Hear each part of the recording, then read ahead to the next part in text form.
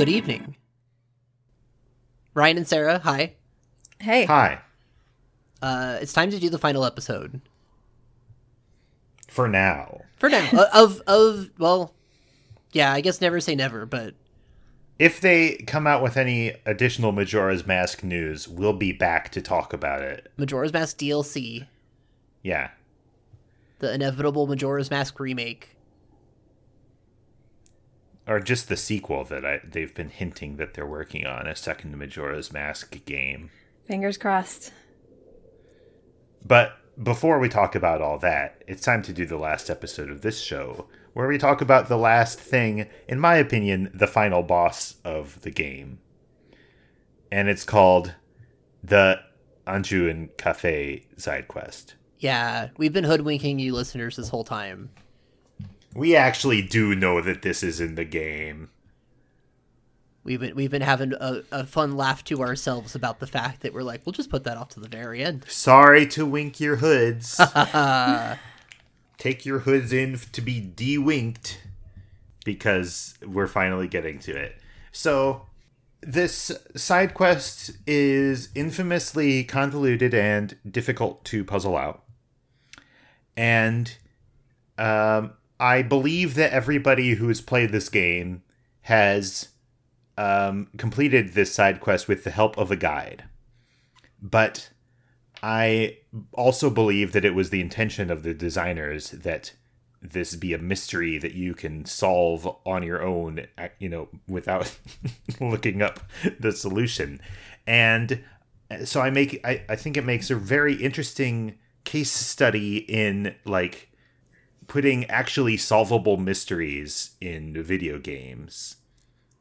Because, there's a lot of video games that have the player solve mysteries, and frequently they have to solve it for you, or they have to, gamify it in a way that doesn't really allow for the player to make detective insights. But I think that Majora's Mask, maybe because it was breaking new ground in presenting a detective story in an interactive medium, does it in a very cool way, and maybe not an entirely successful way. But I specifically would like to approach this from the angle of, like, the player solving the mystery. I'm sure there are other perspectives, but in order to hear them, I would have to stop talking, and we know that's not going to happen. Right. So, Zach, before we actually get into the content, what is your perspective? You were talking about how it is a very convoluted puzzle to solve. I forget the exact words you used, but I was trying to compare that to, like you said, it was unique in video games. I was trying to think of other examples of something that approaches exactly what this quest is doing. And the only thing that really came to mind was like trying to solve Myst or something like that. Like the puzzle at hand here in Majora's Mask with this Anju and Kafei quest, which is, we should say at the top, is an optional part of the game.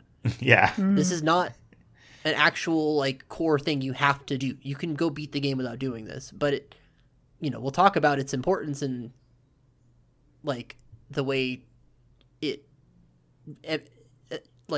is Majora's Mask in a lot of way. Yeah. But trying to come up with another example from a game where it has to do with, like, people as the moving pieces is not something that I can't call another example to mind very quickly. Something does come to mind for me, a game that I haven't played and can't remember the name of, but it's the one where you're on the Orient Express and there's a dead body and you can, like, there's also a time travel element to it, and I can't remember. Sarah, do you know what I'm talking about? No. That's the chapter of Paper Mario 1000-Year Door. Oh, that's what I'm thinking of. No. Nope, I don't know which game you're talking about. Sorry. I think it might be, is it Agatha Christie Murder on the Orient Express? No, it's not, because it's not about that. It's like something Last Days of World War I, or Right Time in. Travel train mystery computer game. Why didn't I look this up? The Last Express. The Last Express. Oh. Oh, by that's not Jordan a very... Mechner. That's not a very... Rotorbund, 1997. Not a memorable name. I can see why you would forget it. It's The Last Express before World War One. I see. Sarah, what's your view on the Kafei and Anju side quest in the greater context of the video game? Well, I remember after I first played this game thinking this is like the most important part of the game in a way. Mm-hmm. I don't know if I would say it's like parallel to the events of the entire game, but it's like a prototypical example of this the format of using time loops to see every part of a story and like understand what's going on by replaying it over and over and exploring different parts of the storyline in different places at different times. So it's the best example of the format of this game. Absolutely. I think that it's when you say parallel to the events of the game, what's interesting is the events of the like main plot of the game don't really involve the time loop. You go do something in one place on one loop, and you go to a place somewhere else on a different loop. Yeah. And this is kind of your understanding of Anju and Kafei and the Clocktown drama is developing in kind of a curly loop that is parallel to the straight line of the main plot progression, if that makes sense. Yeah, I actually never thought about that. Like, it is really the best example of the time loop, because everything else, you're just trying to rush to do everything in however much time you have. But this quest kind of makes you stop and pay attention to what's going on in the world. You have to retain the knowledge of what you've done on previous loops to like, in a way that most of the time loop management has just been, well, just time management. Just like you only have, it structurally ends up being more like managing like a day-to-day simulator thing. It's like a lot of it feels more like you have your Stardew Valley day that you're trying to like plan out your optimal path through just over and over and over again. But with this side quest, there are moving pieces in these different people that are doing different things that you have to get to line up correctly. Let's begin, shall we? Let's. As far as I know, the first step is to go into the mayor's office and talk to Madame Aroma. That's the first step, right? Yeah. Yeah. Okay. And she says, hey, maybe you could help me out with something. I think first she asks if you're on a field trip. But when you talk to her as normal Link, she gives you this mission. She hires you to find her missing son, Kafei. And she gives you a mask, the Kafei mask, that makes you look like a weird zombie of a purple-haired person. It's creepy. And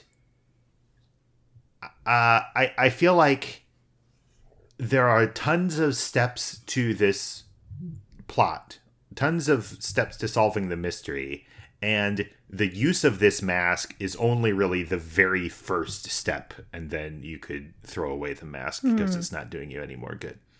The mask always sticks out to me because it's like one of the earliest masks you can get. Like, there's no, like, so many other masks in the game have a much more, like, strenuous task in getting them in a lot of ways. There's, like, a mini game you have to do, or, like, it's more further flung than just being an NPC you talk to where you get handed this mask. So it's, like, very much when I play it, it's, like, one of the first masks I've ended up with. Which is, makes this whole, like, it seeds the quest, like, instantly, potentially, if you play the game like I do, I guess. And it's strange because most of the masks they seem to let you do something, you know? They activate they turn some switch in the world that lets you progress.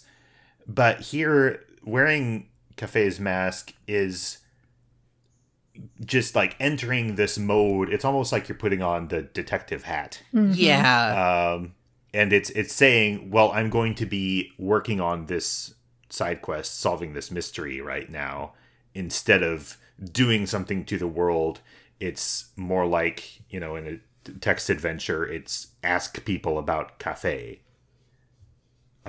So it becomes a weird, like, tool, almost like the hook shot or something, instead of being a solution like the hook shot. What am I talking about? It's the kind of thing that in a more adventure style game, you simply would have unlocked a dialogue option. Yeah. But Zelda can't articulate that in the same way. So instead, Zelda can't talk. Zelda can't crawl. So yeah, the game can't do that action. So instead, you were given a mask to fulfill that. And so you're going to, after you get this mask, it's time to start looking for Kafei. You are supposed to read Kafei's journal in his room, right? Back in the back of the mayor's house. Yeah, you got to read journals when you see them. Oh, yeah. And he says that, what does he say? I don't have that part in front of me. I have a bunch of other text in front of me. The thing you get out of that is that you know he's going to marry Anju. Yeah, he talks about how he finished his wedding mask. Yeah. And has plans for the future. All right. She tends to do... I wonder if Anju has made hers. She tends to do things at the last minute, so probably not. There's a gathering of the fellows at the milk bar tonight. I plan to show off my wedding mask and talk about my sweetheart as best I can. Then you go out and you talk to everyone wearing the mask to try and pick up clues. I did this, like, I went into the text dump because I knew that there would be responses outside of Clocktown that I wouldn't be able to track down easily by going in the game and looking for them that way.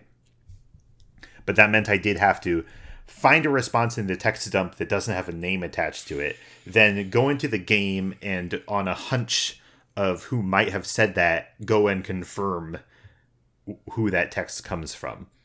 So many people in this game, you wear Kafei's mask and they say, I don't know who that is. I believe you. Am I wrong? I don't. Yeah. I didn't do the work to check this. Okay. My experience of talking to people with the mask in Clocktown gave me the impression that very few people in the game actually interact with the mask in that way. A sizable number of people do have responses to the mask, but like they take care that a lot of them say, I don't know who that is, or like, I don't know anything about that guy. A couple of them are saying that they don't know anything in sort of a suspicious way. The postman says, I don't know where he is. Even if I knew it, it would be a secret. And so that's kind of your clue that the postman is involved, and maybe you should follow the postman around. Similarly, when you talk to the curiosity shop guy as the general store guy, when he's at his day job, he says, Kafei. Oh, I don't know who that is. Of course, Granny says she thinks that you're Mayor Dotour when you're wearing it, which is a cool backstory thing, but not really a clue. I'm going to go through the ones that don't really seem like clues first. When you talk to Muto, the leader of the carpenters, the carpentry boss, what is his role? Why can't I say it? Carpentry boss. He's like yelling at the moon on the third night, and if you talk to him, he says, the mayor's son? No good running off before the ceremony. I wish I could get mad, but my own sons ran off in a hurry before the carnival. What a shame. I could cry. The construction guys say, I saw him somewhere. It was somewhere around here. Sorry, I'm busy. And, naturally you will talk to the construction guys wearing Kafei's mask while Kafei in the Keaton mask runs out to check his own mail right behind you. Yeah, we should mention that, like, the first time you start up, you walk out of the windmill, or the clock, it's a big windmill. Yeah, it's the first time you walk out of the clock building, like, he's there. Yeah. From the jump. He's got to be in plain sight because, the laws of murder mysteries kind of apply here. That the culprit has to be someone that you already knew. You know what I mean? Mm-hmm. The mayor has text for talking to him with Kafei's mask, which you can only do if you first wear the couple's mask to make the argument in his office stop. Huh. So, spoiler alert, you get the couple's mask for finishing this entire side quest, which is going to take us 2 hours to talk about, I'm now realizing. And, but like, as long as you've solved all of this, you can then get Mayor Dotour's clue. He says, "You're the one my wife has hired, so Kafei still hasn't... This is a secret, so don't tell my wife. Go ask at the Curiosity Shop, the store in the west part of town that only opens at night. That guy is a bad influence on me." Huh. Which is... like, the connection of the Curiosity Shop guy to this is, we'll get into it later, but the fact that the mayor is involved with him is not explored at all. We have no more to say about that. Wow. The most interesting part is, another one of those great Majora's Mask details that doesn't lead anywhere. I love that they did that. That's wild. Since there is, I don't know if we're going to actually get out of town or get to the ranch later in this episode, so I'll note now that Cremia and Romani both have responses to Kafei's mask. Cremia says, "You. Did some middle-aged woman put you to work? Kafei isn't here." And Romani says, "Romani knows. My sister Cremia has someone in town she likes, but that person is supposed to get married the day of the festival. It's hard for my sister going into town." Looking at that text now, I cannot confirm that Romani says that when you wear Kafei's mask.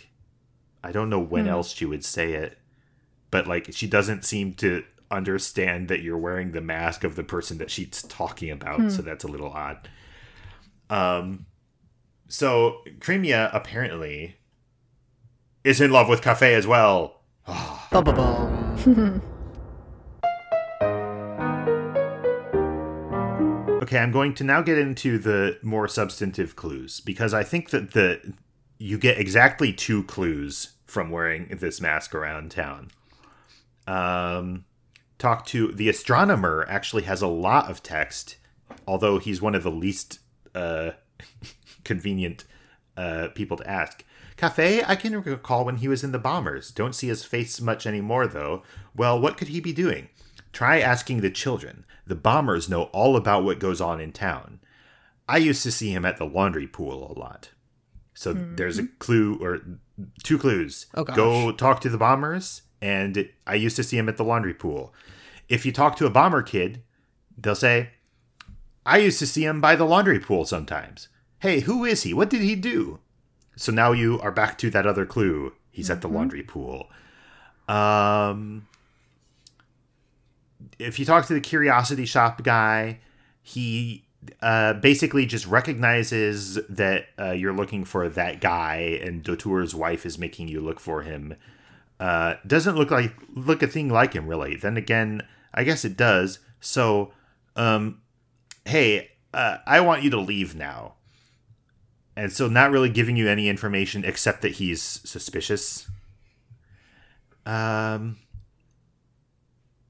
Gorman, this is a useless one, says, the young one's mask, eh? I think it's a waste to look for him. one carpenter in South Clocktown who's just screaming at a poster for some reason says, "Looky here, don't be interfering with my dear Anju. You afraid of my fists? Don't go finding that cafe." Which is your clue that he's involved with Anju, which you also got from the letter, the journal. And also, the first person you're going to talk to with Kafei's mask is the receptionist at the mayor's office, who says, "So, doesn't Kafei want to break off his engagement to Anju? Why not let him? That's what he wants. Some people." Yeah, there's to also give you the clue that he's engaged to Anju. Well, and that the scuttlebutt is that he vanished because he went to go elope with somebody else. Good point. Yes. Which is that comes up later. That's a prevailing theory. So I feel like the only two pieces of information you actually get for like mystery solving purposes are Kafei was engaged or was engaged to Anju. Kafei has been seen around the laundry pool. That's it. That's all you need. And like once you know those two things, the Kafei's mask is not going to get you any further in this quest. No. I think it's actually too bad. Just now when I was reading the astronomer's text, the bombers know all about what goes on in the town. And then he just adds, I used to see him at the laundry pool a lot. So any help that, like, I'm going to direct you to the bomber kids and send you on like this mystery detective solving hunt. But I'm also going to just tell you exactly what the bomber kids will tell you and, you know, short circuit the whole detective experience. Disagree with that writing decision. So yeah, now that we know that Anju and laundry pool, we can take off the Kafei mask, or we can wear it one last time when we talk to Anju, the other half of the quest. Zach, talk about Anju's whole deal. Well, she's what was it established? She's kind of a klutz, or she's forgetful. I forget. She's moe. I don't think that's true. I don't think that Anyway, she has two things going on the first day that are relevant to this. The first thing is that around 2:10 p.m., the postman will make his rounds and deliver a letter to her. It's a very easy little thing to miss. But at that time, if you run up and talk to them as they're engaged in this act of postery, Anju immediately sees who it's from and demands to know, like, hey, where is he? And the postman will not let up. As previously established, he's part of the conspiracy and is forbidden by the postal code of giving up the sender's location. But that's optional. The important thing you do is if you go take the mask to Anju, she realizes that you're looking for... Wait, hang on. Yes, it has to happen after this. Well, you can wear the mask and talk to her before she gets that letter, but I don't know if she says anything interesting or useful. Nothing insightful, because at that point she doesn't have that information. But after she gets the letter, assuming you missed that cutscene or not, and you talk to her with the mask on, she knows you're investigating it, and she's like, oh, I actually have information for you now, and I have a plan, but you have to meet me at a weird time at night. Did I write it down? 11:30. 11:45. Because she says 11:30, but she takes a very long time getting to the kitchen. So she's late to her own appointment. Yeah. And she will show up in the kitchen, and then you can talk to her, and she explains that I got this letter, so he's around here somewhere. I'm going to send another letter back, and I want you to, like, tail the letter and see if you can find him. Like in a noir movie. The thing is, when you said before that it's so easy to miss that scene where the postman delivers the letter, to see that, you kind of have to be shadowing the postman already. Yeah. And so, like,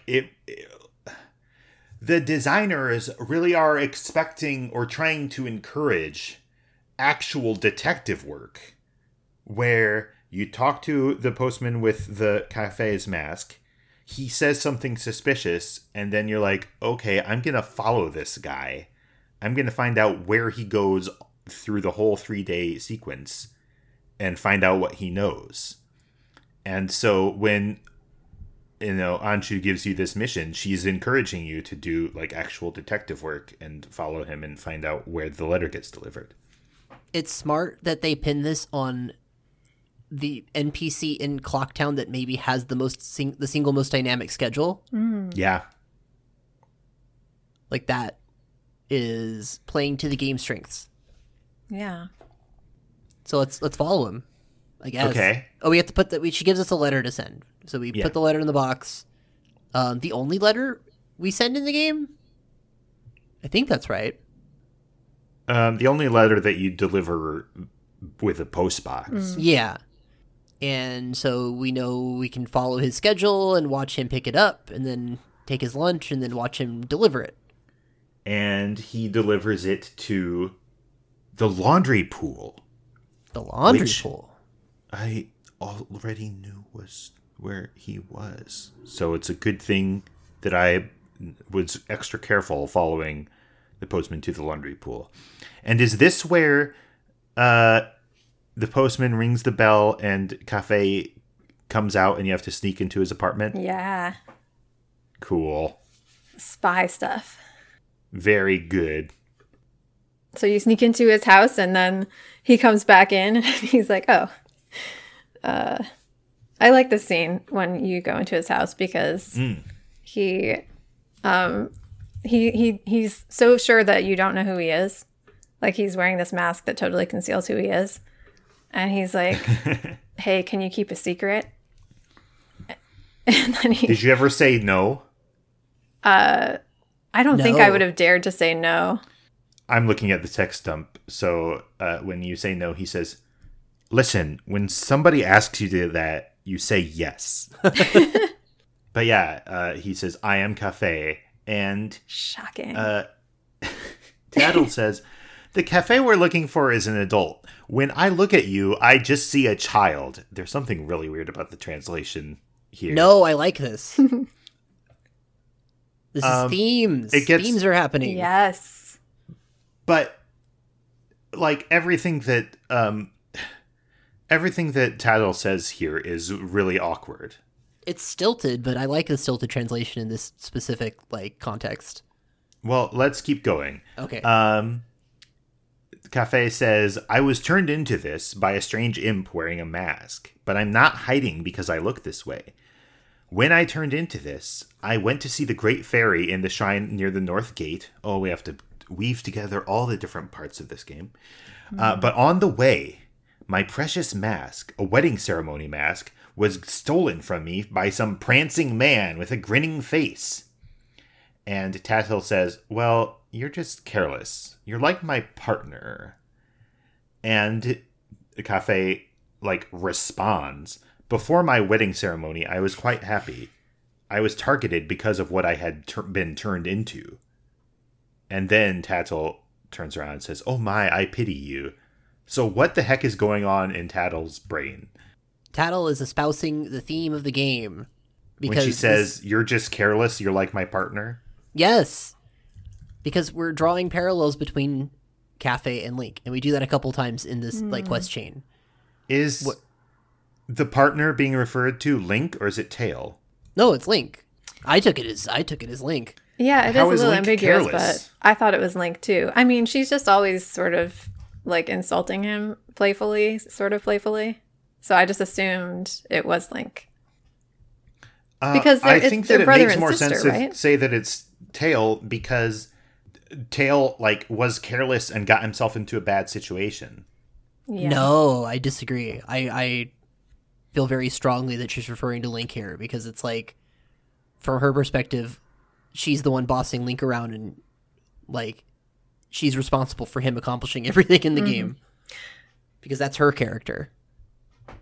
Yeah, that's how I took it. Okay, whatever. Then Kafei says, before my wedding ceremony, I was quite happy. I was targeted because of what I had been turned into. I was targeted because of what I had been turned into. Skull Kid was able to, pin me down and steal my wedding mask. Or no, sorry. No, Sakon. The thief was able to grab the mask from me, and he targeted me because of what I had been turned into. Before my wedding ceremony, I had been quite happy. Oh, that just sounds like a bad... That doesn't sound like that's just a good sentence. Yes, and in fact, the reason... I just found out, last night, that there is a text dump of the 3DS version. Oh. And the 3DS version translates this entirely differently. You're just careless, you're like my partner. Kafei says, I was so happy before this, so excited for my wedding that I got careless. I was distracted, and those punks took advantage of me. Oh, that's really different. Yes, so now there's a new problem where by those punks, does he mean Skull Kid and then Sakon? Huh. I guess. But I thought that he was turned into this a month ago. And then the mask was stolen. Oh, that was also a month ago. I guess. It could be... I either take that as he's referring to both instances of misfortune those people that did this, or that's just another bad translation that they did. Yeah. Where they accidentally referred to Sakon as two people, or as multiple people. I guess. Okay. So, but at least then, I can see what's trying to go on here, where Tattle says, you're just a careless idiot, and he's says something sympathetic, and then Tattle says, oh my, I pity you. And that could be funny if this were funny, or more affecting if this were translated better. Anyway. So I really, really like this. I really like that they draw this parallel, where, Kafei is an adult who is now being seen by Tattle, by others, as a child. Yes. And that's a parallel to what's been going on with Link in this game that we've talked about, where he is child Link who is now becoming an adult. And that's represented in a bunch of different ways throughout the game as he takes different forms, as he interacts with different characters. You have the guards, where the guards will initially see Kid Link as a kid, and then see that he's armed, and then, you're mature enough to go out of town. Yeah. There's all this stuff with the milk bar and becoming mature enough in some sense of the word. It's not necessarily has to do with age, that Link's able to be permitted to go to the milk bar. Link is a character, and then, by the end of the game, if you 100% of this game, you do get adult Link here. Link, mechanically in the game, you are Kid Link striving to become adult Link again. Mm-hmm. And now we have a character who is one of the principal characters we're going to interface with for this whole side quest, who has had the opposite happen, who was an adult, and now he's a kid. And he's extremely just the same model as Link, pretty much. Same basic frame. I think so. Not same model, but you know what I mean. It's built off the same frame. I haven't scrutinized his animations when we get to him, but I bet it's very similar. Yeah, it's really interesting that they chose this form, because they could have literally turned him into anything. It could have been some kind of monster or a different looking yeah. adult or anything. And this is what they intentionally chose. Yeah, it's great. Yeah. He says that he can't go out. He can't return to Anju. And like there's kind of an implication that he doesn't care that much that he's in child form. Yeah. Although he is wearing the Keaton mask around to avoid being identified. And it's the Keaton mask. Sorry. Oh, yeah. Which, it's a recurring mask from Ocarina of Time that you, like, famously give to an adult because he's going to give it to his kid, but the adult's the one who wears it in the game. Holy cow, Zach. Like, it's all there. They picked that one specifically. Anyway, sorry. Wow. No, that's a good spot. Yeah. He says, I made a promise to her that I would bring the wedding mask and greet her. So, like, there is some implication that his only shame is that he doesn't have that wedding mask. And, like, I can't show my face until I have I can't show my face until I have the right mask. Yeah. Yeah. Awesome. But he gives you his pendant. He says, give this to Anju. Keep what we just talked about a secret from everyone. The 3DS version fixes the translation. He says, keep what we just talked about a secret to everybody. Mm-hmm. Yeah. And then he later on in the text dump, and I think you have to talk to him again to get this. Yes. He says, things that get stolen in this town always make their way to the curiosity shop. I'm waiting for that to happen. Stand on that crate and peek into that hole. And you look through a hole and you are able to see into the back room of the curiosity shop. He says, from here, I check on the curiosity shop's customers. Very noir stuff going on. Yeah. That guy will definitely appear. I'll be waiting when it happens. And so the fact that you have to talk to him again to get this like next lead in the case, very important, because this game is making you do the work. It's not going to hand every step to you. You have to talk to people. I think there's another thing later on where you're going to have to talk to someone twice to wring all the information out of them. Wow, yeah. But you have an immediate goal, which is to give the pendant to Anju. Yeah. You can do that. You can also not do that. It's really messed up. We should talk about giving it first, though. Okay. If you return the pendant to Anju on the second or third day, or, whenever you can, whenever she's available, which she's got more of a schedule to her than I realized, because I definitely was having trouble tracking her down at one point, but it's because she was, off in the big, bunk bedroom sweeping, and I didn't realize she goes in there. She's busy. Oh, I didn't know that either. Wow. She's got When was that? On the second day? This was the third day. I couldn't find her at all, and I was getting real worried. Wow. But okay. Then she was walking back from that room, and I looked it up, and it's like, oh no, she'll be sweeping in the big room that day. You give that to her, and she understands the sentiment from Kafei that he is going to return to her, and she just needs to wait for her. She decides in that moment to wait for him and not to evacuate. Yeah. Timeout.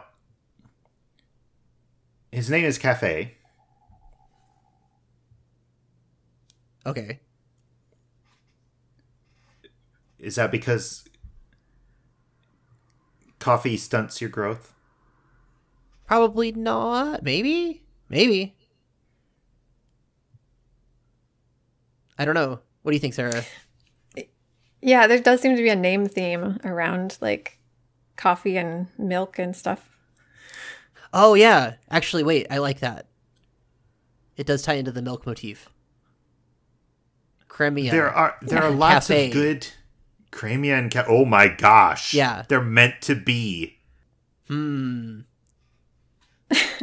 they're not very consistent about who should get punny names and who gets just cool names, unless some of these names are puns in ways that are opaque to us. Like I've wondered many times what the name Anju could possibly mean. I don't come up with anything. Yeah, it could just be a name in this case. But why waste it? Yeah. Why not name her Sugar?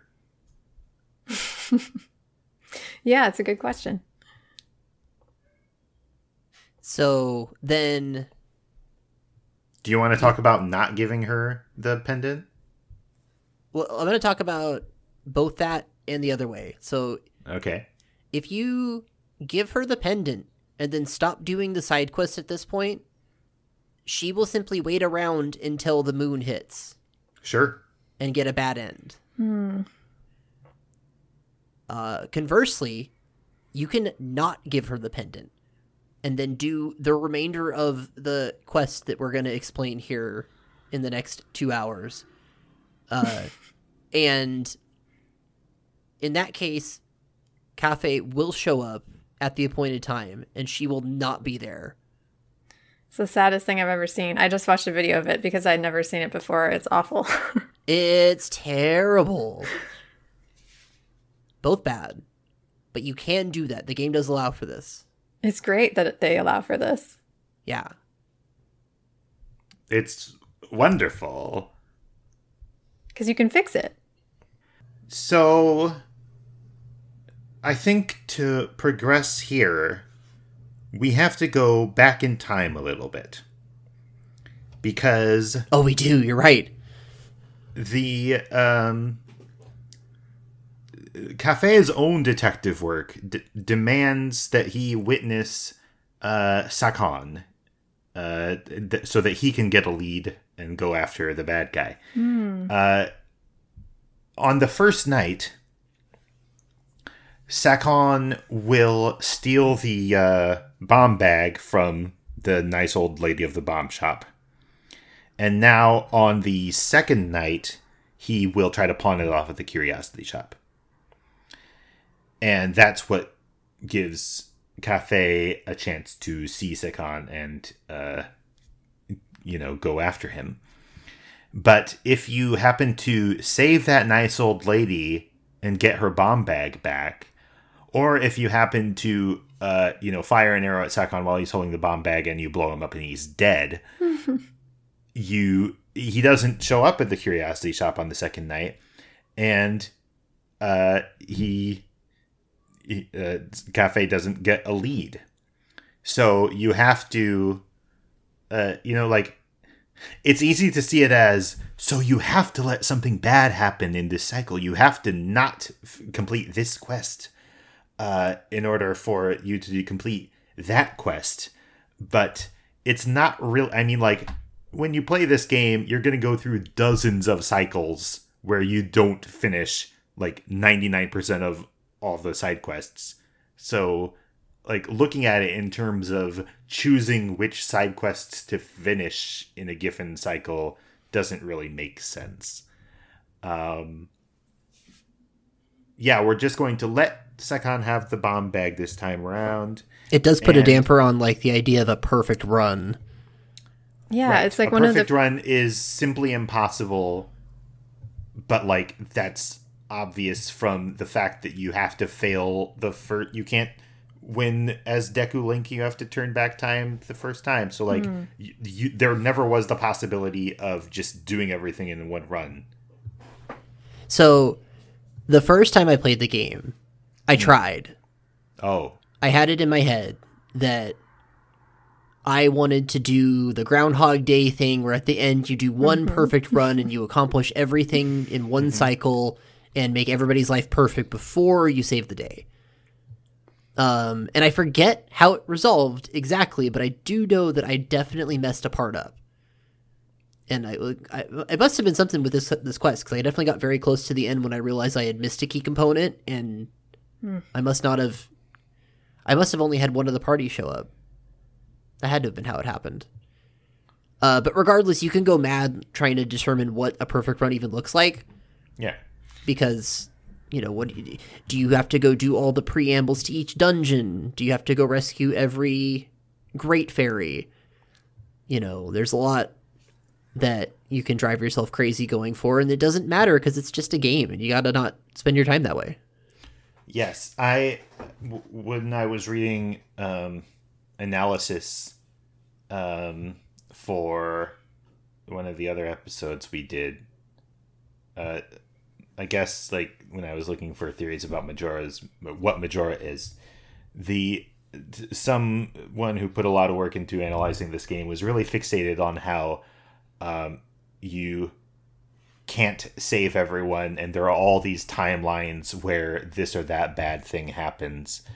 But the game doesn't think of it that way. The game has never wanted you to see this in terms of, can I, how many of these, iterations of these people can I save? And I think the ending makes it clear that, the perfect Groundhog Day run did happen. All the stuff that you accomplished in any timeline manages to get folded into the master timeline at the end. Yeah. Where everyone that you made happy still gets to be happy. Yeah, it's a good ending. Plus, there's people who died before the game even starts. So that shows right there that you can't do everything perfect. Yeah. You can't fix everything. Yeah. The game's better for it doing it that way. Yeah. Oh, yeah. It'd have been miserable if, I think we talked about on the last, whichever episode, about how the ending doesn't change. Yes. In accordance with what you do in the game. There's no, best ending that you can get by doing all these extra incorrect, things. Zach. Oh, no. There's a correction in that episode. If you never save the old lady and get the bomb mask, then instead of seeing the happy people at the bomb shop in the ending, it's just a spinning image of the bomb mask that you never got. Wow. Oh. And it's like that for 8 other masks that I got into when I put a correction on that episode. Yeah. Huh. Okay.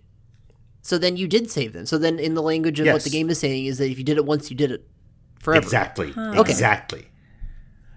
Interesting. Now, okay, by seeing Sakon, so we can't see it from Kafei's hidey hole, but we can go into the curiosity shop on the night of the second day, and Sakon will try to sell the blast mask, is what it's called. And there's a cool scene where one of them says 200, and by the end of the conversation, the curiosity shop guy has whittled the price down to 50 rupees because he's such a jerk. I'm always mad that you can't see it through the pinhole, but that's what Kafei's doing, so yeah, it's his hole to look through. But the noir sensibility of, first of all, eavesdropping on this conversation, and also these criminals being jerks to each other is fantastic. Mm-hmm.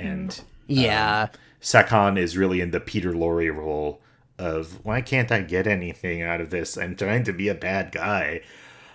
When he sees that exchange, Kafei knows that's the prancing man who stole my wedding mask.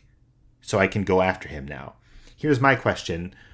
Why does he only do that if you come bring the letter from Anju the day before? Or no, not even. If you sneak into his house the day before. What have you actually done to the situation that causes Kafei to go after Sakon? Yeah, why wouldn't he have done that? I'd say it's a fictive device in that you don't get to go on this other quest with Kafei unless you have previously met him and talked to him. Okay, so he's going to go do this by himself. Do that. Yeah, if you don't have access to that quest line. Okay, if you show up at that time and you didn't talk to him, well, he's hiding. You can't see him. Yeah, and then he runs in there and fails the mission by himself. Possibly you can't see him because he's wearing the Keaton mask still. He hasn't gotten rid of it. Maybe. Or something. Then, okay, but you don't actually need to see that happen. You do need to... Or gosh, I'm not even sure. It's not clear whether this is totally necessary or... Oh, it is necessary for some things. Gosh, this is complicated.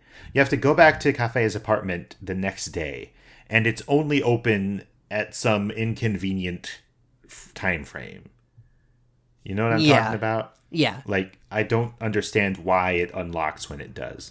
I think it unlocks when the sales guy is, like, not doing anything else, right? Because he's got hours in his other businesses. I guess. Okay. So then... Curiosity Shop Man goes to Kafei's apartment, which is his own back room or something, and he is able to tell you that Kafei split. He went to find Sakon, who is in Ikana Village. I think that the clue about Sakon Ikana Village is something that you get when you talk to Curiosity Shop Man a second time.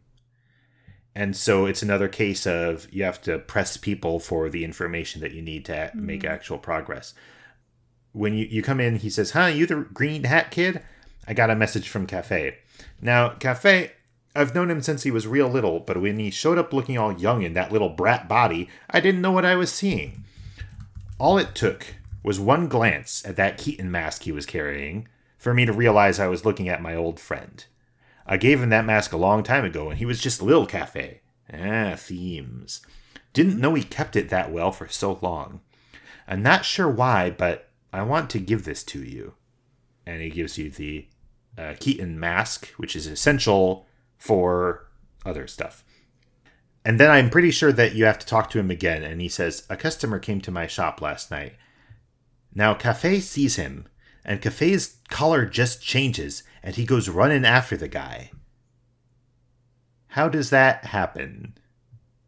How does Sakon know that Kafei's color changed when he saw Sakon through the peephole? He's probably just telling a good story. Yeah. The guy's a regular, a greedy thief named Sakon. I think he's from Ikana Village. And now you're like, okay, Sakon, Ikana Village. Kafei went after him, so I'm going to go after both of them and go to Ikana Village. I had in my notes for a while, how are you supposed to know where Sakon's hideout is? Well, he's got a very convenient sign. But we got to do one other thing first. Oh, what's the other thing? You also get the letter that's supposed to go to Madame Dotour. Yeah, why didn't I say that when I was in the text dump? Because you were very excited about the Keaton mask. Like, as I was. Well, but I don't see in this speech where he says, "By the way, Kafei wants you to deliver this to someone." Or how does that work? I don't know. I know when I was replaying it, that text popped up as I was talking to him. Okay. Try mother? Okay. Because the gist of it is that he also gives you a letter to deliver to Kafei's mother from Kafei, right. Which is the resolution to Madame Dotour looking for him in the first place. We like to imagine that the priority mail has a complete explanation of this whole situation. I really like that you don't get to read the letters. Like in a lot of games, you would just decide that you want to see what people are saying to each other. And it's like one of the parts of this quest you don't get to see. You just have to figure it out from what the characters say. Yeah, huh? I feel like a lot of games where you have the option of opening someone's mail and reading it, like it's kind of the designer's idea that it's a choice for you. And you're like role playing sort of, am I going to be this person who reads this or am I not? But then on the player side, it's like, well, I'm going to read it because it's content and I'm going to just gobble up everything that I can get. And so you don't get that kind of tension. Yeah. And so the way it works here is very good and like really fits how like you're on the periphery of the whole drama. Yeah. Yeah. Should we talk about the special delivery first, and then talk about Sakon's hideout? Yeah. No. Okay.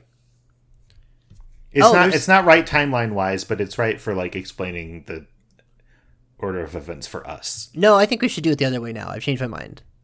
Whatever. But there's something I want to mention first.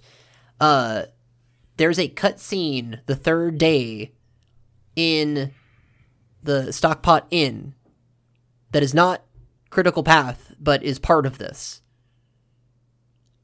We go back to the Stockpot Inn, and at the first day, if we took Link Goro's place and stole his room, yeah, the sword chamber, knife chamber. Why is it called that? Because it's this. I think the other room is the spoon room. Oh, really? Well, Stockpot, right? Okay, sure. They're all utensils. Got it. It just sounds ominous. It does sound very ominous. But there's a crack in the wall that Tattle complains about, and it does not matter at all except for one small stretch of time where you can peer in, and Anju and her mother are having an argument about evacuating. And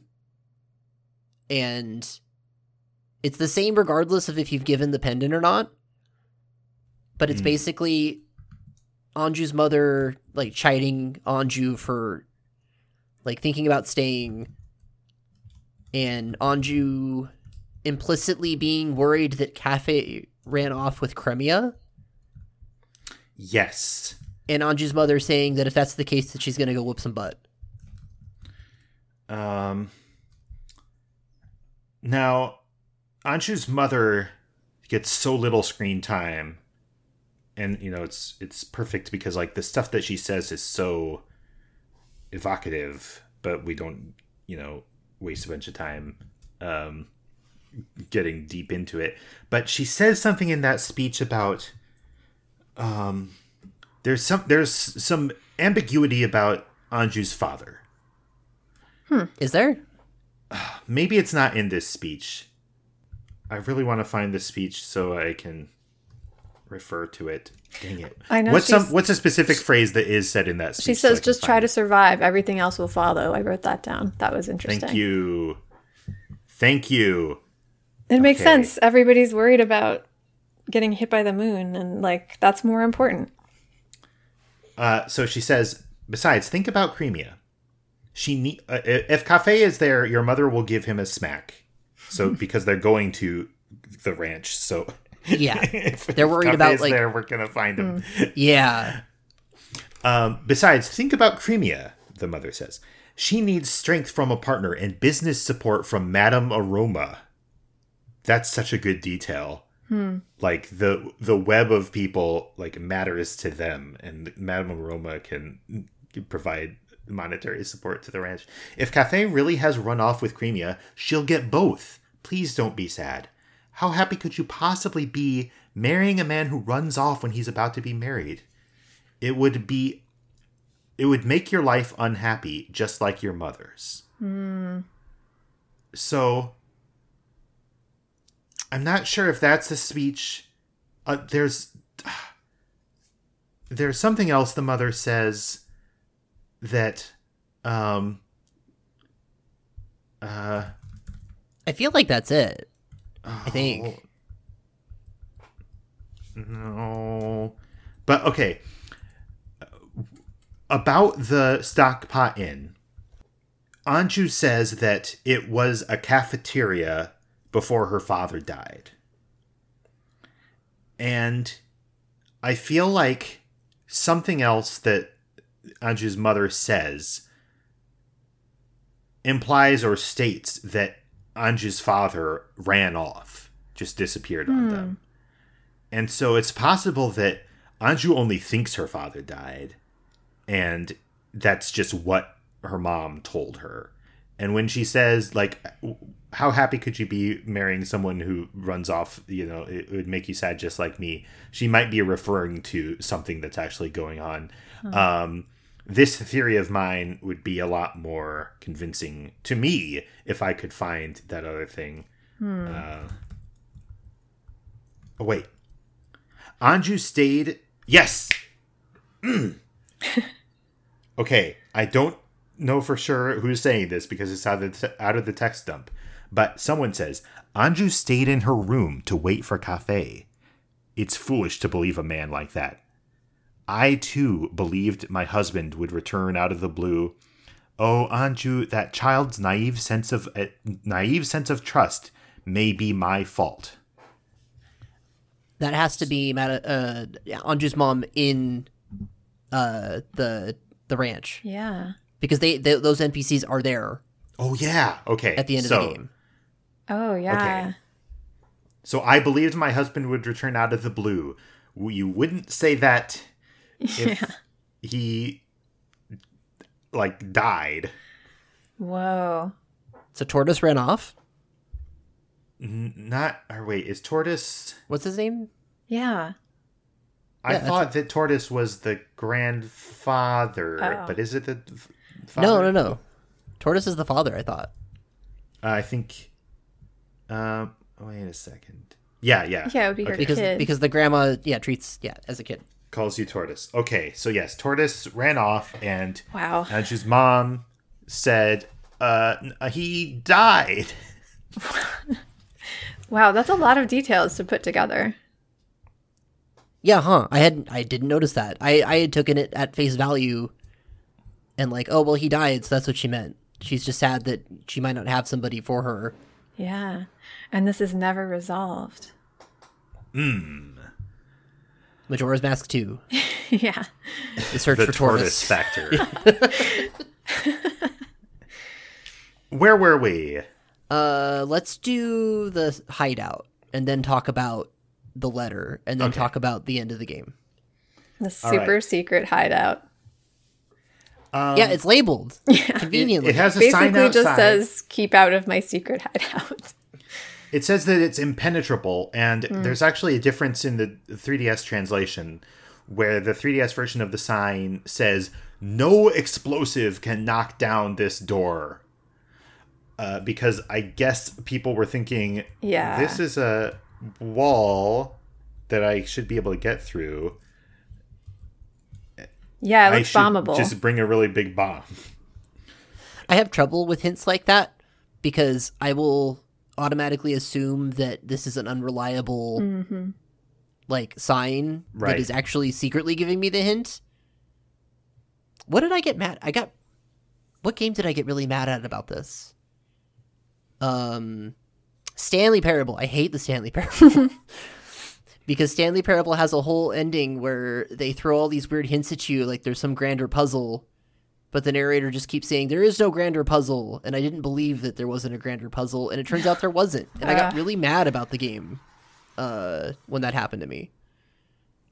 Bad game. Hot take coming at the last episode of this podcast. Anyway, sorry.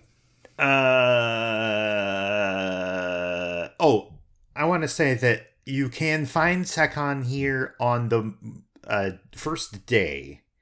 He will... I wish I knew whether he actually comes out of the door. Because I must have brought this up before. That the entrance to his hideout is one of the places that you can't reach right away. Even if you had to, if you soar to the Ikana Valley first thing on the first day, you still have to run all the way to the entrance. And so it's not clear whether he actually comes out of that door or if he just begins near where you cross the river. He just prances around in the circle for the whole first day.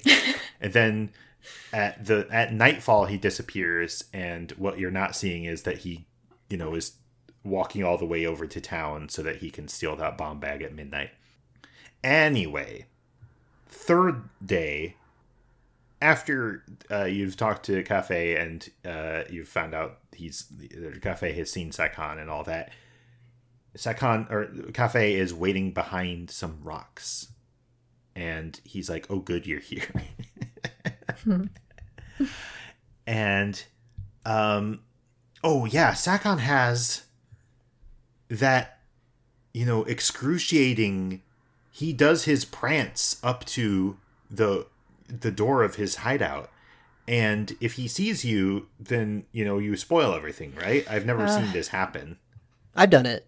Yeah, it's just tell you're us done. all about it. There's not much to say. It's just like, hey, there's somebody there, and then the quest is over. After all that. Wow. Oops. Wow. But if you remain hidden, then he opens the door. It's cool because it's a big bat cave style rock that opens up. In 3DS, they want it to look less like something you're going to hit with a bomb, and so there's obvious machinery, like the iron part of the door behind the rock is kind of visible. It's really good. And then you go inside. The mask is there. It's a very convoluted hideout. He takes this stuff very seriously, I guess. So he has a big conveyor belt inside with the mask on it, with the sun mask on it. And yeah. Does he just do this with all of his treasures? I wonder. Interesting. And so if the wrong person goes in, it starts the conveyor belt moving? I wonder what I mean, I don't want to speculate too much, but it's interesting. It's an interesting room. It's definitely a Bond villain sort of thing, isn't it? It's like Goemon 64. It's like a Festival Temple Castle situation. One of those dungeons. It's all mechanical conveyor belts and stuff. The Majora's Mask 2, this is a whole dungeon, obviously. Yeah, that'd be cool. Well, Majora's Mask 2, you play as Kafei the whole time. Yeah, let's go. I as long as we're talking about the 3DS version, they really pretty up the inside of the hideout and put a lot more treasure and cool stuff in there. Some of which is just in crates, and I'm recognizing these crates from the Spider House, so I wonder if they still say Spider Guy on them. He's a very successful thief. He was down there before we got to there. And priceless jars. And yeah, Kafei stupidly activates he thinks, I'll just go get my mask back, and that activates the conveyor belt. And now it is time for a very cool dungeon thing.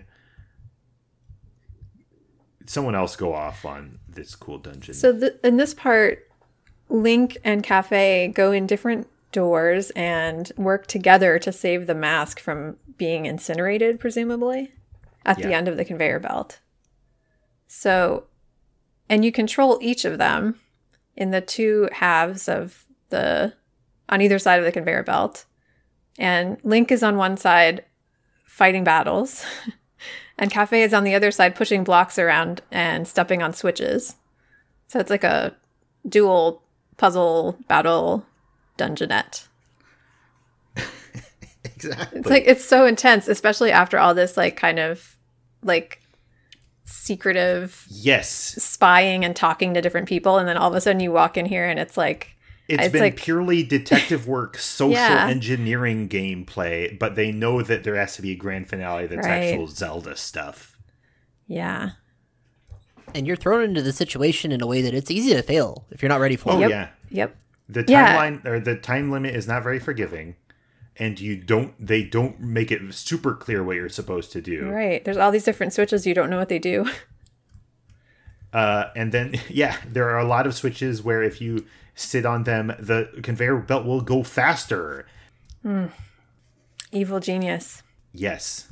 I noticed that Sakon is not here when you come in here. You just followed him in, but he's not here to... He could give you a Bond villain speech. Yeah. But he doesn't. He's probably hiding behind the door. Oh my gosh. What? Okay, I'm in no clip. I'm going through the hideout, and there's a lot of the same little symbol on everything that I'm starting to wonder if this is like Sakon's insignia that he marks stuff that he stole with. And there's a lot of priceless vases, and there's a cool golden figure that kind of looks like that new golden guy from Pokemon Scarlet and Violet. And here's a priceless vase, but sticking out of the priceless vase are a bunch of golf clubs. Yeah, we had a lot of fun. Really good. So, as like established, I think we've talked about it a little bit. When Majora's Mask came out, I like played somebody else's copy like a tiny little bit, but I didn't sit down and get into it. And so my primary experience with the game at its launch was reading about it online. And the idea of, even for a short second in a Zelda game, you are playing as somebody who is not Link seemed fake. that seemed like some nonsense that somebody was making up and putting online initially. Like, how can that be? You don't play as... What do you mean you play as somebody else? How does that work? That's true. Although in this game you do play as someone else and Link at the same time. I mean, by putting on masks. Yeah. But I mean, I'm always just trying to make that connection. It's not the same thing. But completely shifting to another character's perspective was like mind-blowing. It is from the perspective of reading it on GameFAQs. And not just from a perspective of, like, that's how the game, like, it's a Zelda game, so you're supposed to be Link, and it's, like, blasphemous to be someone else. But, like, technically, you might wonder, how can I control a different character? Yeah. I guess you're not, like, switching on your own. You're kind of just, you're one person, and then the other person has to wait while you do your task, and then it switches at the end of your task to the other person. It's dynamic in a way that Zelda games usually aren't. Yeah.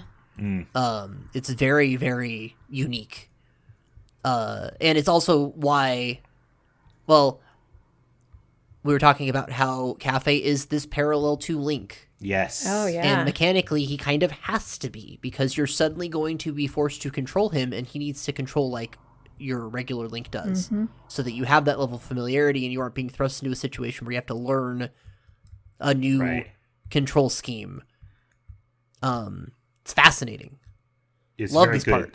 I kind of wonder whether he was designed as like a Link-like kid in order to facilitate this sequence, or if they, you know, for other thematic reasons or, you know, other artistic reasons, made this character a Link-like kid and then said, well, we could have him, we could control both.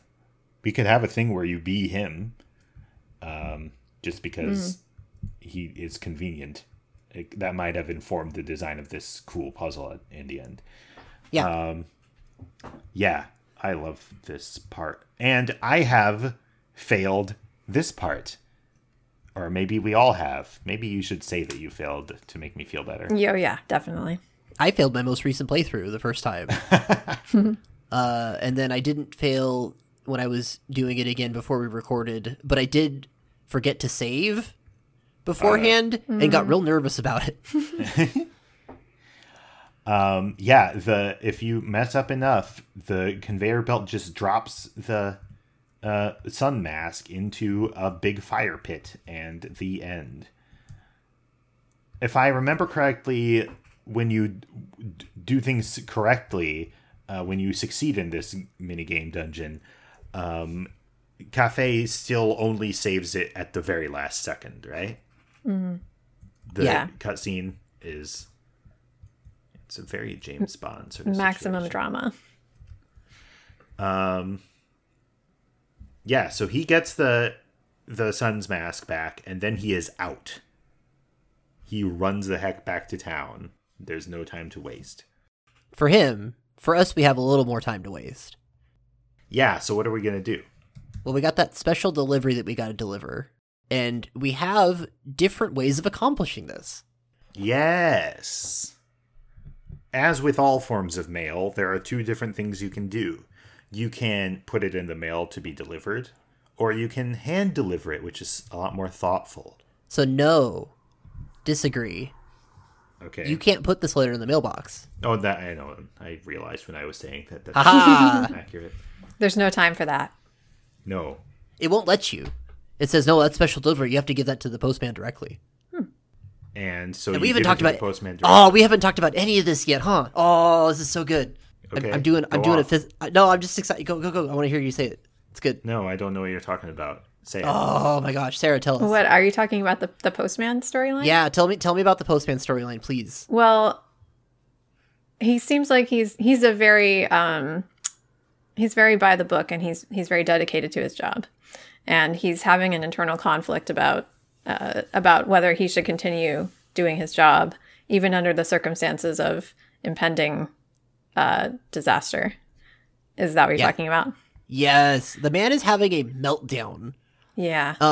It's incredible. Extremely empathize with this post worker. He's just like, well, I have to prepare for tomorrow. The mail will be there tomorrow, right? Yeah, and if you don't do anything, he will, right? Yeah, he stays in town because that's his job. Yeah, that's how he is. Yeah, just faced with utter annihilation, he's still just like, well, he's so rigid and unflexing that he's like, well, no, I have to do my job. There's nothing in the rule book that says that I can run out of town if I'm definitely going to die. And I love this. It's cool also that, like, this is completes a story arc for the mailman who we got invested in at the beginning of this quest. Mm. Yep. Isn't there a letter that he wrote himself about this? Yes. That's how you find out what he's thinking. Yes. How do you get that? Oh, because... No, wait. To Just get that, don't you have to get the postman's hat first? Oh, I don't know. I forget. But yeah, that information's there. But also, you just show up at his house and on the night of the third day, and he is just going through it. Mm. This game is intense. Yes. So that's what the letter's for. So you can choose to give him the special delivery, and then he regains his focus. And he's like, well, I have a job to do. I'm going to go do my job. And even though that's not like there's nothing about this job that's going to save him from anything, but he still is like relieved that he has something to do. Yeah. He doesn't have to decide. That he's still going to die. At least he's got, a job. It's great. Mm-hmm. And so he knows that Madame Aroma would be at the milk bar, obviously, because he apparently just knows everybody in town's schedules. I guess you'd get used to it. Yeah. He's very good at his job. Clearly. And you can follow him there and witness another one of those handoff cutscenes where he delivers the letter. Madame Aroma is pleased to find out that her son's okay, I guess. Yes, kind of weird that she is, like, that she would choose to just stay at the milk bar and get annihilated. I don't... Yeah. She says something. It's very poetic, but yeah, I don't know. What does she say? I don't know. I forget. I knew it yesterday when I read it, but something about just, like, we're just refusing to... Very much a going down with the ship kind of situation. Okay. I guess as the socialite of the town... Like, I am putting on, I am projecting onto her character, but as the socialite of the town, she's like not willing to part from it because her entire like social being is intrinsically tied to this town. But anyway, yeah, you give the scene is like she's happy to find out, or like she's happy to get a message from Kafei, I guess. And then she says, so what are you still doing in town? And the postman says, well, I can't leave. And she says, no, do it. Leave. Get out of here, you idiot. I think she says, like, it's an order. Yeah, she has to make it in order because he's lawful stupid. And now, because he's been freed, he can hand off the postman's hat to you. It's good. I love very this. Good. You saved the man. You save. You also save him again, but when you when I was looking up how the ending changes, or maybe when we were talking about the ending before, I didn't realize that the scene in the credits, if you get the postman hat, is of him running across Termina Field. And I always read it as very boring, like he runs and here he is running. But since you only get this part of the ending if you do the quest where he runs away from the town, like that scene is him realizing that the world hasn't ended, so he needs to run back to Clocktown after escaping. He's got his job to do. So that's good. So you can do it that way, or you can deliver it yourself. The special delivery. And you just go in there and she's like, hey, awesome, good, thank you. And she gives you a bottle, right? She gives you a bottle of the good Chateau milk. Romani, the magic milk, which it's now past midnight. So the only thing you're going to do with this is go to the moon with it.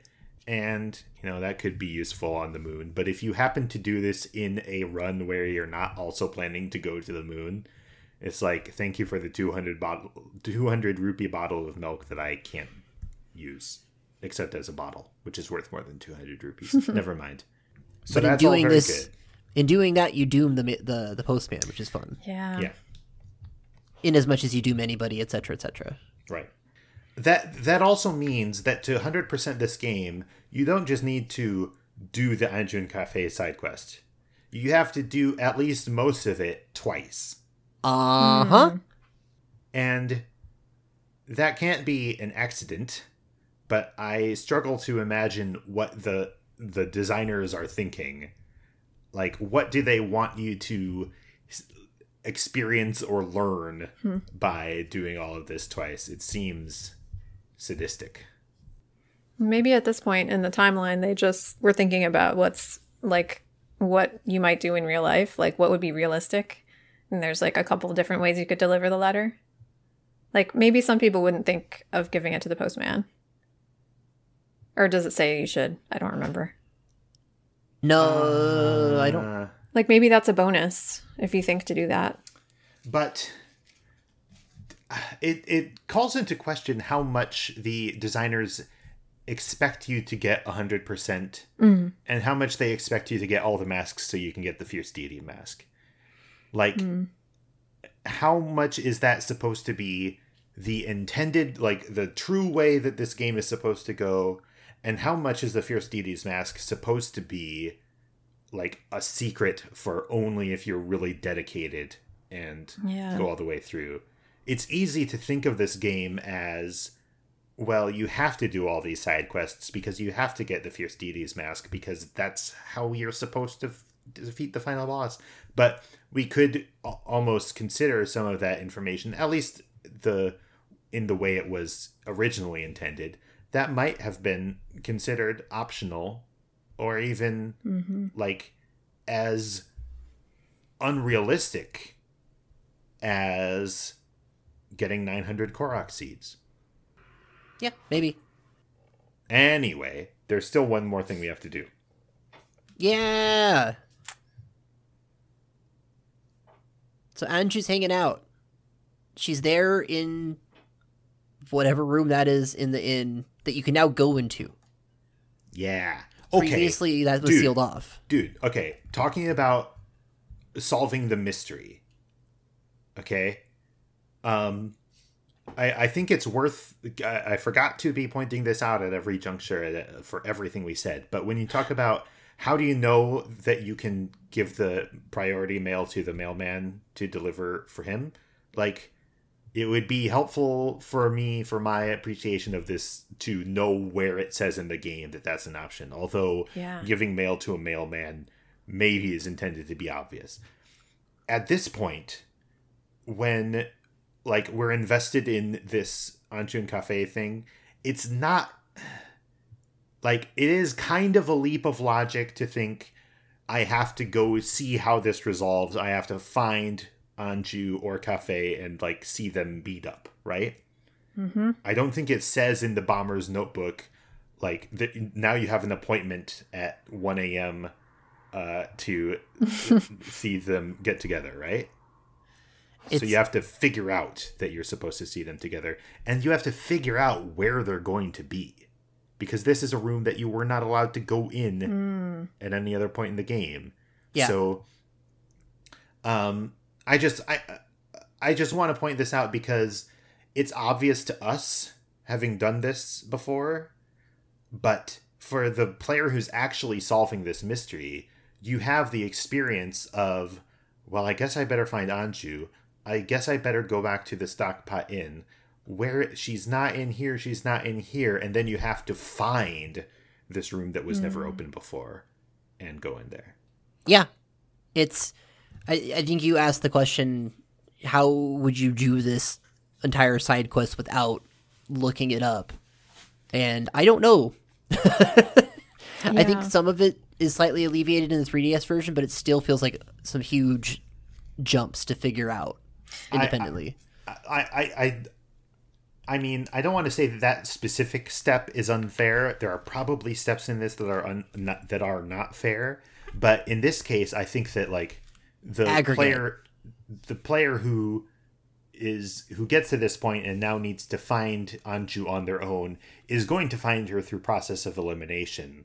But it's not the trivial thing of just remembering that this is where she is at the end of the game. Yeah.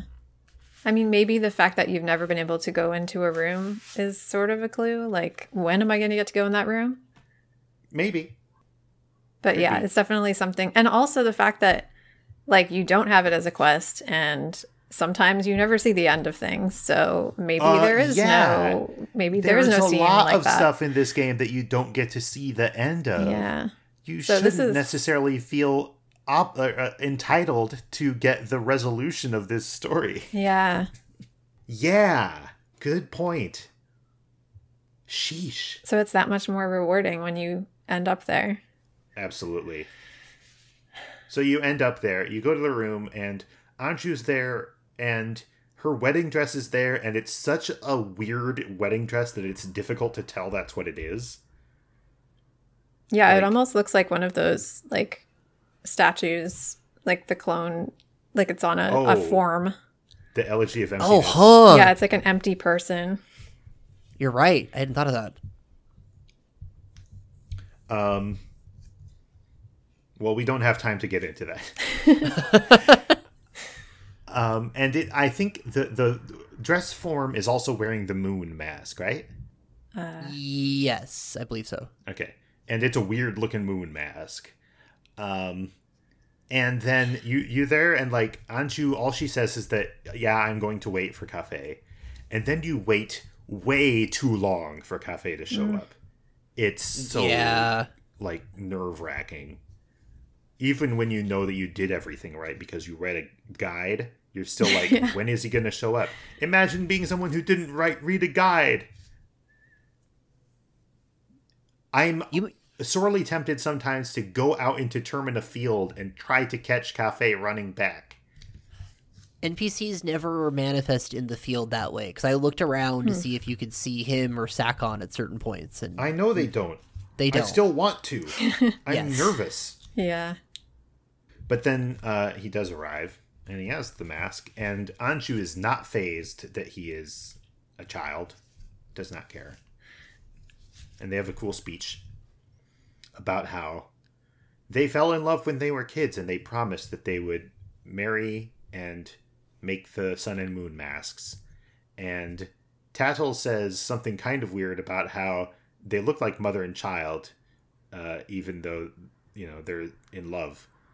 And Link is just like, try and be cool, okay, Tattle? And Tattle shuts up. And then they say, okay, you are our witness. We have made this. We've exchanged our oaths and have become a couple. You're our witness. Please accept this mask. And they give you the couple's mask.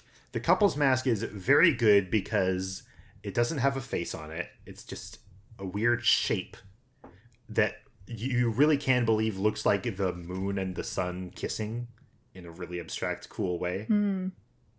It doesn't look like the other two masks combined at all. No. Which is great. Love that. I love that their ceremony for marriage in this town revolves around masks like everything else. Yeah. Mm-hmm. It's not entirely clear how they did this, but that's okay. How did the mask combine? It's just one of those things. The power of love. Yeah, there you go. So if you, now that you've done this, in the ending, you see the wedding during the credits. If you don't, then you just see this weird, like, faceless mask thing spinning around for a while during the credits, which has got to be kind of trippy. Yeah. But now we have the couple's mask, and we can go back in time, and we can take the mask to the mayor's office and go to the meeting where they're talking about whether they should evacuate.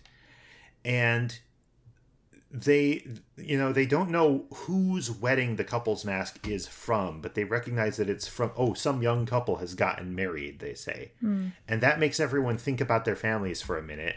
And then the mayor kind of says, like, he takes advantage of how everyone stopped talking. And he says, okay, here's how we're going to do it. Anyone who wants to evacuate is free to evacuate. Basically makes a non-decision. Because, like, surely the guards are arguing that the mayor should order an evacuation, right? Yeah. And so he's not making any kind of compromise. He's just saying, let's drop the issue. And the guards aren't, the Vissen, chief of the guards, is not getting what he wants at all. And the Muto, the stupid carpenter, wins. But all the mayor really wanted was to put an end to the stupid arguing. And he says, thanks for that. Here's a piece of heart. Yeah. And of course, you should get a piece of heart for such a romantic side quest. So the wedding, you get to see a glimpse of it. But you don't get to see Kafei at all. Camera tricks to prevent you from seeing Kafei. It's not, I mean, like, I guess the implication is that Kafei has returned to adult form because you killed Majora's Mask. Or something. Yeah, I guess maybe they didn't have that option to create that person, the new assets. No, like, they could have. Yeah. But, like, artistically, I can't really imagine a case for them to actually do that. You know what I mean? Well, it's a good, like, yeah, it's a good technique because you get to think about it for yourself and imagine what you think happened. Yeah. I don't really think it's an option from a creative standpoint to say, and now here's adult Kafei. It would, like, ruin it from a Aristotelian dramatic perspective or something. I don't know. Every other part of this quest line is all about, it touches on the fact that, like, Kafei doesn't care. Yeah. And Anju doesn't care. Right. Yeah. These are characters that, it even further extending into the milk bar, where, like, appearance doesn't matter when it comes to maturity. And so depriving the player of seeing that is just them reinforcing this theme of it doesn't matter. Maturity and age are not necessarily the same thing. So them doing that in a really cheeky way by having Tingle block the scene is very good. Yeah. I did want to point out the guest list for this wedding. It's Mayor Dotour still in his chair. Yeah. Madame Aroma, Muto the carpenter, Cremia. For some reason. Yeah, Muto, I guess, as, like, a important businessman in the community has to be here. Or he might be related to... There's so much going on, he could be related to any of these people. I guess. Does he say Cremia. somewhere that his wife ran away from him? Cremia's here. which that's got to be awkward for her. But I'm kidding. Jokes. Okay. Captain Viskin, the Curiosity Shop guy. Oh. Anju's mom and Granny. Okay, so Vissin and Muto both have to be here because the couple's mask is related to their conflict. That's not the diegetic reason they're there, but that's why they have to be there in this cutscene. I guess that makes sense. Also, they just like weddings. They're just big fans. I refer to this as the final boss of the game because I think that like the Bomber's Notebook side of Majora's Mask is its own game. Like there's a complete game in there. And this is the one that really tests your ability to track people, learn schedules, learn connections between characters, do detective work, follow leads, reach conclusions about people for yourself. I think that it's the center of the game and the best part of the game, and the final boss, in that it's like a culmination of all those themes. But when I start talking about it as the final boss, it is exciting to me that it's a final boss that you chip away at while playing through the cycle over and over. You're not going to just solve the whole case in one cycle or even a few cycles. If you're actually solving this for yourself, then while you're doing everything else in the game, you're slowly going to piece together what's going on with these characters. And then I think, well, what if you had a final boss that was like a big monster that you chipped away at while you were playing the rest of the game? That's a cool idea. But I shouldn't have brought that up on this show. What are you guys' thoughts? Yeah, I get that. It almost does feel like its own game, like a very long side quest that is kind of its own game. And I had another thought. I know, Brian, when you first pitched this, like, you were really quickly like, oh no, we need to do that last. And I'm like, yeah, that makes sense to me. Like, this quest is a thematic through line for the whole game. Yeah. What I was going to say is it feels like it rewards you for getting to know the world. Like, it's like as you do everything else, you start to notice the parts of this quest maybe. And like being able to complete this quest kind of marks the fact that you've really gotten to know the timeline and the characters. You've mastered Clocktown. Yeah. That's cool. It rewards people for it's kind of like exploration, but in like 4 dimensions. Yeah. 4 dimensions and also the human dimension. Yes. We've run out of stuff to say about The Legend of Zelda Majora's Mask. Good job, us. The podcast is over. Thank you for listening to the podcast. If you liked this podcast and you haven't listened to the other Zelda podcasts we've done, well, there's hours and hours of noise for you to listen to. And will we be back again with different podcast? Only time can say. How does that expression go? We'll tell. There you go. You did it.